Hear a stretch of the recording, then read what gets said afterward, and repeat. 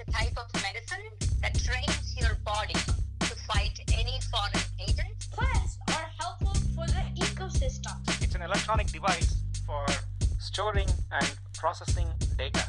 The nervous system is all the collection of nerves in your body. Yeast is a eukaryote. Welcome to Spectacular Science, where it's all about science, with your host, Akshay. Hey listeners, welcome back to this episode of Spectacular Science. I'm your host, Akshay. Auroras, which happen in the North and South Pole, have earned the nickname the greatest light show on Earth. And it truly is. It dazzles you with different colors in the night sky, and it's a really cool natural phenomenon to explore. But how do these auroras form, and what's the science behind that? And are there auroras in other planets in the solar system? Well, in this episode, I'm going to take you into a deep dive into the science of auroras. Get ready, because this is going to be a spectacular light show.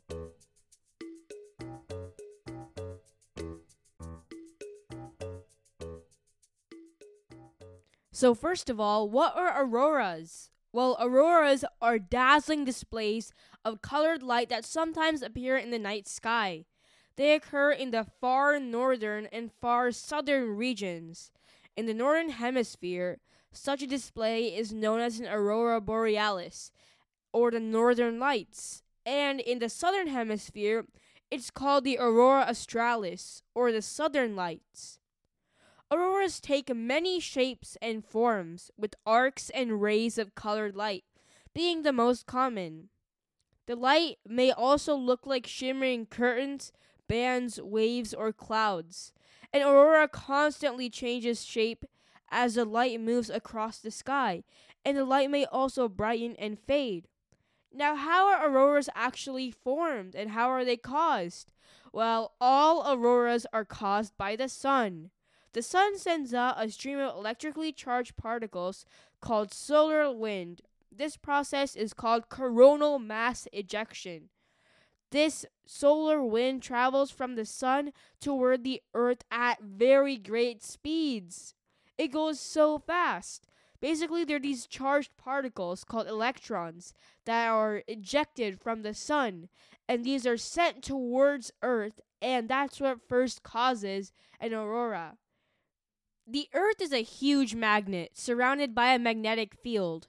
The Earth's magnetic field forces the charged particles in the solar wind toward the planet's northern and southern polar regions. The particles move downward through the Earth's upper atmosphere, and as they do this, they actually crash into atoms and molecules of gases in the atmosphere. Remember, the atmosphere is a giant blanket of gases that coats the Earth. And in the atmosphere, there's so many gases such as carbon dioxide, methane, hydrogen, and even oxygen. Now, these particles crash into all these molecules, and these collisions cause the atoms of molecules to give off light. Basically, these charged particles excite the atoms inside of the gases, and basically they throw a dance party and start having all these lights zipping around the sky. These collisions cause the atoms of the molecules to give off light, and this light is called an aurora. An aurora's colors are determined by the different gases that give off light. So oxygen would have a different color than methane. And these charged particles basically create all these spectacular light shows in the sky. Now, Earth isn't the only planet that actually has auroras. There are planets like Jupiter and Saturn that also have a thick gaseous atmosphere, and those planets also have auroras. It's amazing to think that all that solar wind can travel so far in distances and reach Jupiter and Saturn, which are pretty far away from the sun. And these solar flares and solar winds release all these charged particles, And there are actually photos of these auroras captured by many space probes and space telescopes on other planets. It's really cool to just look at those pictures and see that Earth is not the only one that has auroras. There are other planets too that have auroras on them as well. Auroras are truly the spectacular light shows on Earth and even on other planets. If you want to see an aurora, you probably have to go very high north towards the North Pole in Canada or down in the South Pole near Australia and Antarctica.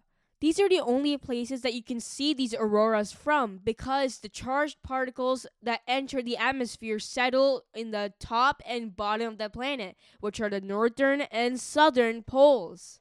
This is because of that magnetic field that we talked about earlier. So if you want to see an aurora, you better go all the way up to the top of the Earth or all the way down to the bottom in the southern hemisphere. Did you know that the solar winds that cause auroras can also cause other side effects? Well, other side effects of solar wind can cause problems. The high energy particles can damage satellites in orbit around our planet and threaten the safety of astronauts as well. They can even cause power blackouts on the surface of the Earth. These problems only happen when the solar wind is really, really powerful, which is basically 1 in a million chance of happening. But there are some sort of smaller blackouts that happen with solar flares and the solar wind. Auroras are truly beautiful, but they come with their costs for communication and electrical equipment. But it's still cool to just think about how auroras work, and the fact that they're on other planets is super, super cool. You know what? I'm going to go all the way to Canada or all the way down to Australia to see some auroras. You know what? That would be so cool. I should take my rocket ship and see how it looks like from the top view.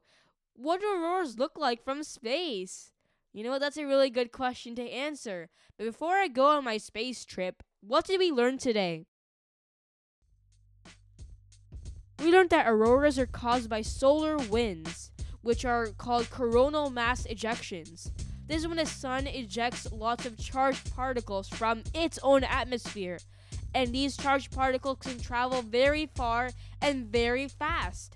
And when they reach a planet with a magnetic field, such as Earth or other planets like Jupiter, it actually goes towards the northern and southern poles of that planet, where they collide with other atoms such as oxygen and nitrogen atoms to create these different colors, and that energy is actually released as light energy, which is what we see in auroras.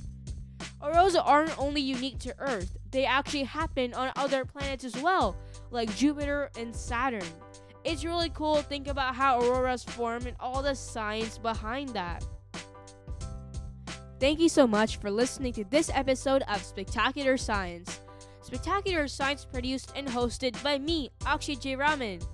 Our theme song is by Charan Ramachandran. Special thanks to Varun Ramachandran.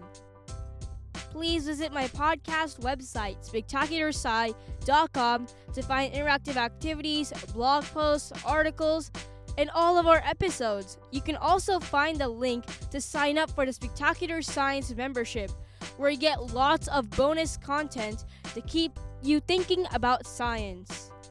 My favorite of those is the fact of the day, when you get a fun science fact every day. Sign up at spectacularsci.com/membership. Please follow or subscribe to this show on any podcasting platform or wherever you're listening right now. It really encourages me when you subscribe, and it means a lot. Thank you so much.